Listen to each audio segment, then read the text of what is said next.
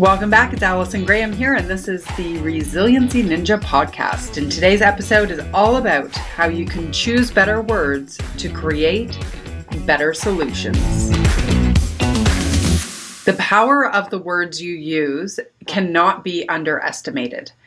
And I am on a mission to help people interrupt the word patterns that they have so they can use more thoughtful languaging to support better outcomes for their life and their overall ability to be resilient and to deal with life's obstacles without causing unnecessary stress, which if you've seen one of my latest videos, you'll know that I believe that unhealthy, unnecessary stress is often caused by using or adding misplaced emotion and negative story and negative words to our obstacles. So then we, exaggerate them and catastrophize them and turn something that's just annoying into a disaster, right? When in actual fact, it's just annoying.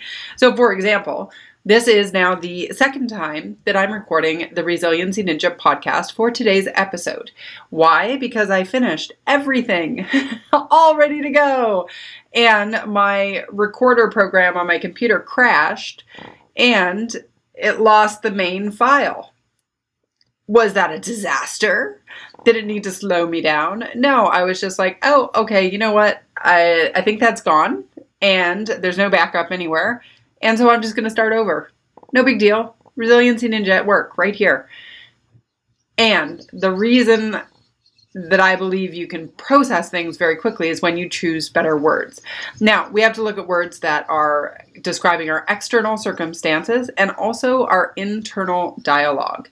Now, I've talked a lot about the internal dialogue and the words you use to describe yourself to other people are often not the words that you would use to describe your best friend or your children or your dog or whoever else who you care about. And yet we're so harsh on ourselves. And one of the things I'm hoping you'll do after listening to this podcast is to take note and notice the patterns of language you use to describe the circumstances and yourself.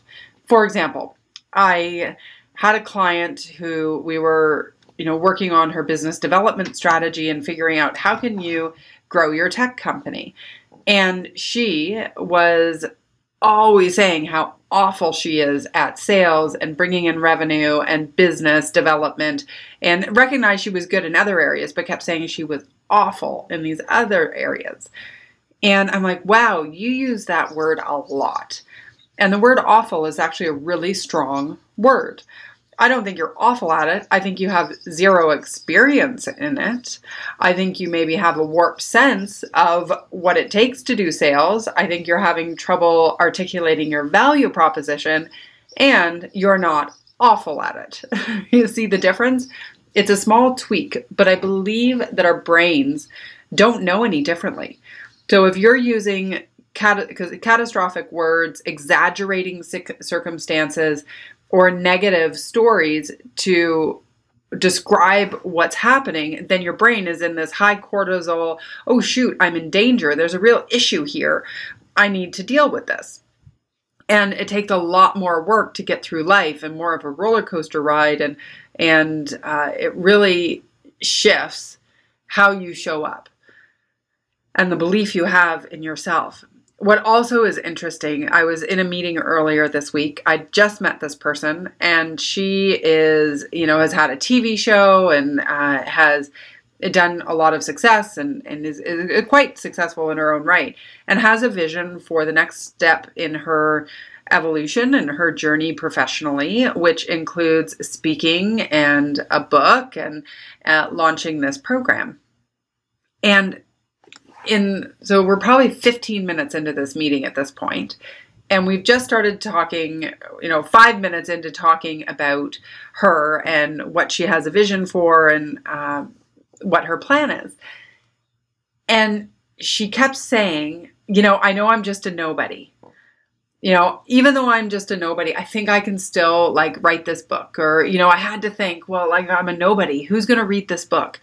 And this word nobody just kept like, do, do, do, do, like just flashing on this, and if we were, closed captioning her conversation, would have been like the most used word in that conversation. And so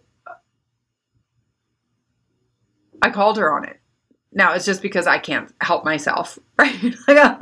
So, you say you're a nobody so far, and I've only known you for 15 minutes, and I feel like you're not a nobody, A, because you're here, B, because you have had a lot of success, and C, because you're a human being, and no human being is a nobody or should ever be described as one.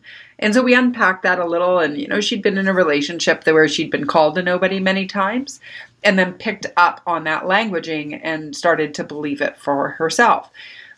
And we all have patterns like this. We all have bad patterns like this. And sometimes we'll use circumstances and confuse the circumstance with our identity. For example, if you know my stories of early days and how I was not comfortable public speaking and I would often embarrass myself. Well, instead of saying that I did something that was embarrassing, I interpreted and I carried around for a really long time that I am embarrassing, which is very different than the act was messed up or wasn't positive. And so we have to notice these patterns, because if we don't notice the language we use and how destructive and disruptive it can be, then we'll just go through life and wonder, why is everything so hard? Like, life isn't meant to be that hard.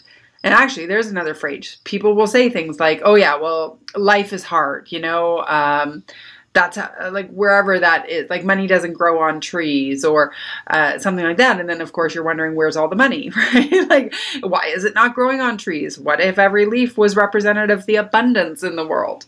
So there's just patterns that the only person who can notice it is you, or ask somebody who's in your life to tell you, what do you say about yourself? Are you constantly saying you're an idiot?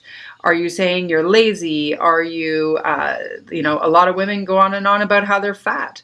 I used to fat shame myself all the time. And now I'm like, you know what? If I could only be as fat as I was when I first started saying I was fat. I mean, I was a skinny little thing and I didn't know it. And so I'm just like grateful for the body I have today. And by golly, thank God I'm still alive, right? Like, yay. I don't care what the weight is of everybody else who's in my life. And if people are that superficial, then they're probably not good friends anyway.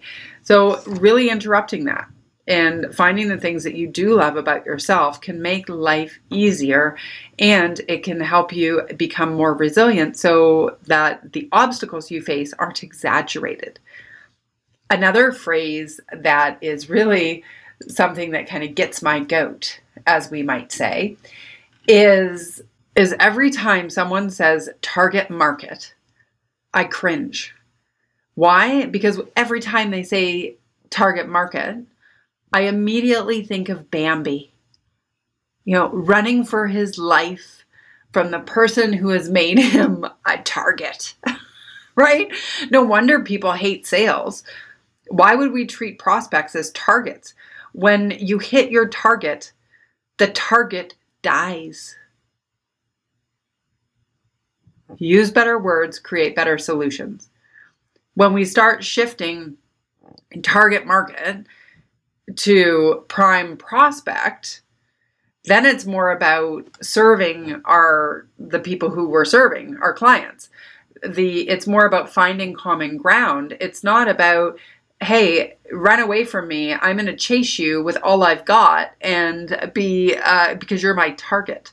So that's one of the words that cringe when I say it. And by the way, it's used almost every day I talk to somebody who has something to do with sales. I hear the words target market. Now, in the last recording, which you don't get to hear because the computer has sucked it up into the abyss and it's nowhere to be found, I was saying at that time that I, used to use the phrase target market. Of course, that's how I was taught. That's what I learned. And I was like, in my book, do I still use target market? Like, I haven't read my business book in a lot of years. And it's, if you haven't read this yet, it's a great resource, save the fact that I'm about to tell you what's in it that's going to drive you nuts, because it drives me nuts now. No, and see, I'm going to catch that word too. It doesn't drive me nuts. I'm not nuts. That's like technically means crazy. It's a little annoying, or it's too bad that it's in there. Anyway, I digress. So the book is called From Business Cards to Business Relationships, Personal Branding and Profitable Networking Made Easy. And there are actually some universities that use it as a textbook. My corporate clients still order this from me for their people if they want them to get out there and network and build relationships, profitable relationships, that is. And on the last podcast, I wish I had it, because it was so like in the moment. I opened it up and I went, oh, there it is, target market. So my old book still has the target market phraseology in it. And if you have this book, I'm going to ask you every time I say target market, just scratch it out, because it loses the essence of what we're trying to accomplish, which if you are in a really great, business where you are passionate about what you do and what you have to offer and how you can serve people, then even using the word target is basically like you want to eat what you kill. Like, it doesn't make any sense. So there's one. Earlier this week, I was doing a strategy day with a small firm and a lawyer, a legal firm, and a bunch of lawyers in the room. And the managing partner, she said, I sort of talked about the target market and my, sort of joked about Bambi and everything. And she said, the one phrase that drives me nuts when you think about it literally, but people use it all the time, is the phrase reaching out. And she shared that every time somebody sends her a note and says, I'm just reaching out to you, she imagines like the Carrie, like remember the old horror flick, coming out of her computer screen and reaching out for her, So I thought that was really funny, and it's true. So now I will not use that phrase, reaching out, because again, I don't know if it does any damage, but it just sort of takes you in the wrong spot. I had a call, if you heard a couple weeks ago, I don't know, whenever it was, I did a podcast on living with chronic pain, chronic neuropathic pain specifically. And I got a lot of response on that, as you could well imagine. A lot of people really curious about how did I manage to minimize my pain and learn how to live with my pain and not let it stop me. And I really, truly believe one of the most beneficial things I did, and I can't take full credit for this, it was Dr. T who taught me this. He's the one who called me out on my language patterns so that I could learn how to change things. What I really believe happened is I stopped adding adjectives to my pain. What do I mean by that? Well, I used to say things like, it's unbearable. Well, actually, it's not unbearable, because here I am still alive bearing it. And we use these phrases and these adjectives as words, and we don't even mean it. And yet, when I would say things like, the pain is unbearable, it just makes it, your brain goes, oh shit, it's unbearable. Well, I guess I better not bear it. And then you're on the couch, cuddled up in the fetal position, screaming for your mommy, right? No wonder it was hard. So now I just am like, oh, I have a pain peak. My pain has peaked. Okay, just going to deal with that, as opposed to, oh my God, I can't move. I need to collapse. Anyway, I'm being dramatic. I'll tell you though, it happens all the time. It's one of the people who called has a daughter who has fibromyalgia and has gone on government assistance and disability and is not dealing well at all with her pain. And the words the mom used the entire time was, it's debilitating pain. Debilitating, debilitating, debilitating. She probably said it 10 times in one call. And so if you are continually reinforcing that something is debilitating, then what's your brain going to go, oh, yeah, right, I'm debilitated.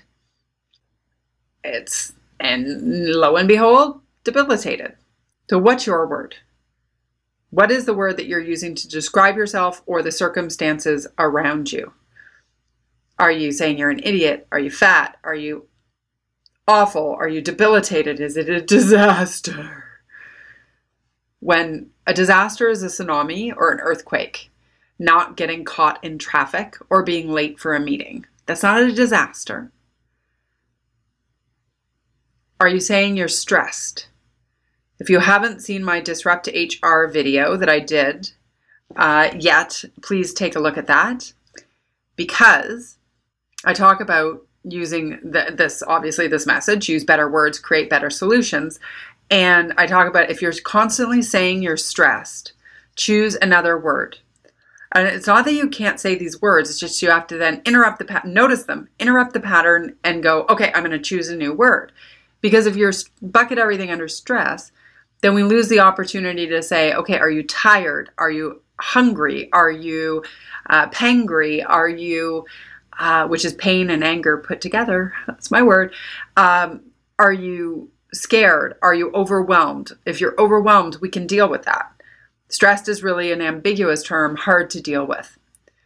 And, resiliency ninjas, we don't live in a stressful state. We deal with the obstacles as they are, and we remove the misplaced emotion and the negative stories and the exaggeratory words that face our obstacle. And so I'm going to challenge you to do that. Notice your words. Then when you say them, interrupt the pattern by going, nope, I'm going to choose another word. What's a better word for right now?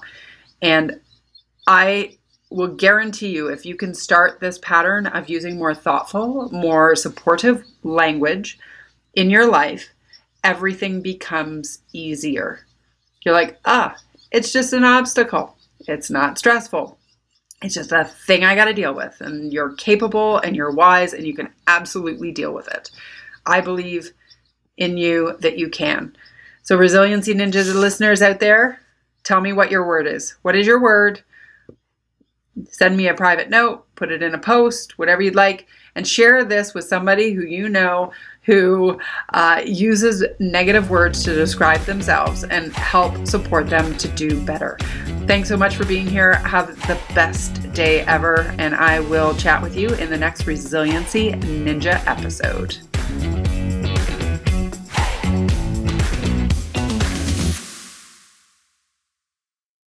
This podcast is a part of the C-Suite Radio Network. For more top business podcasts, visit c-suiteradio.com.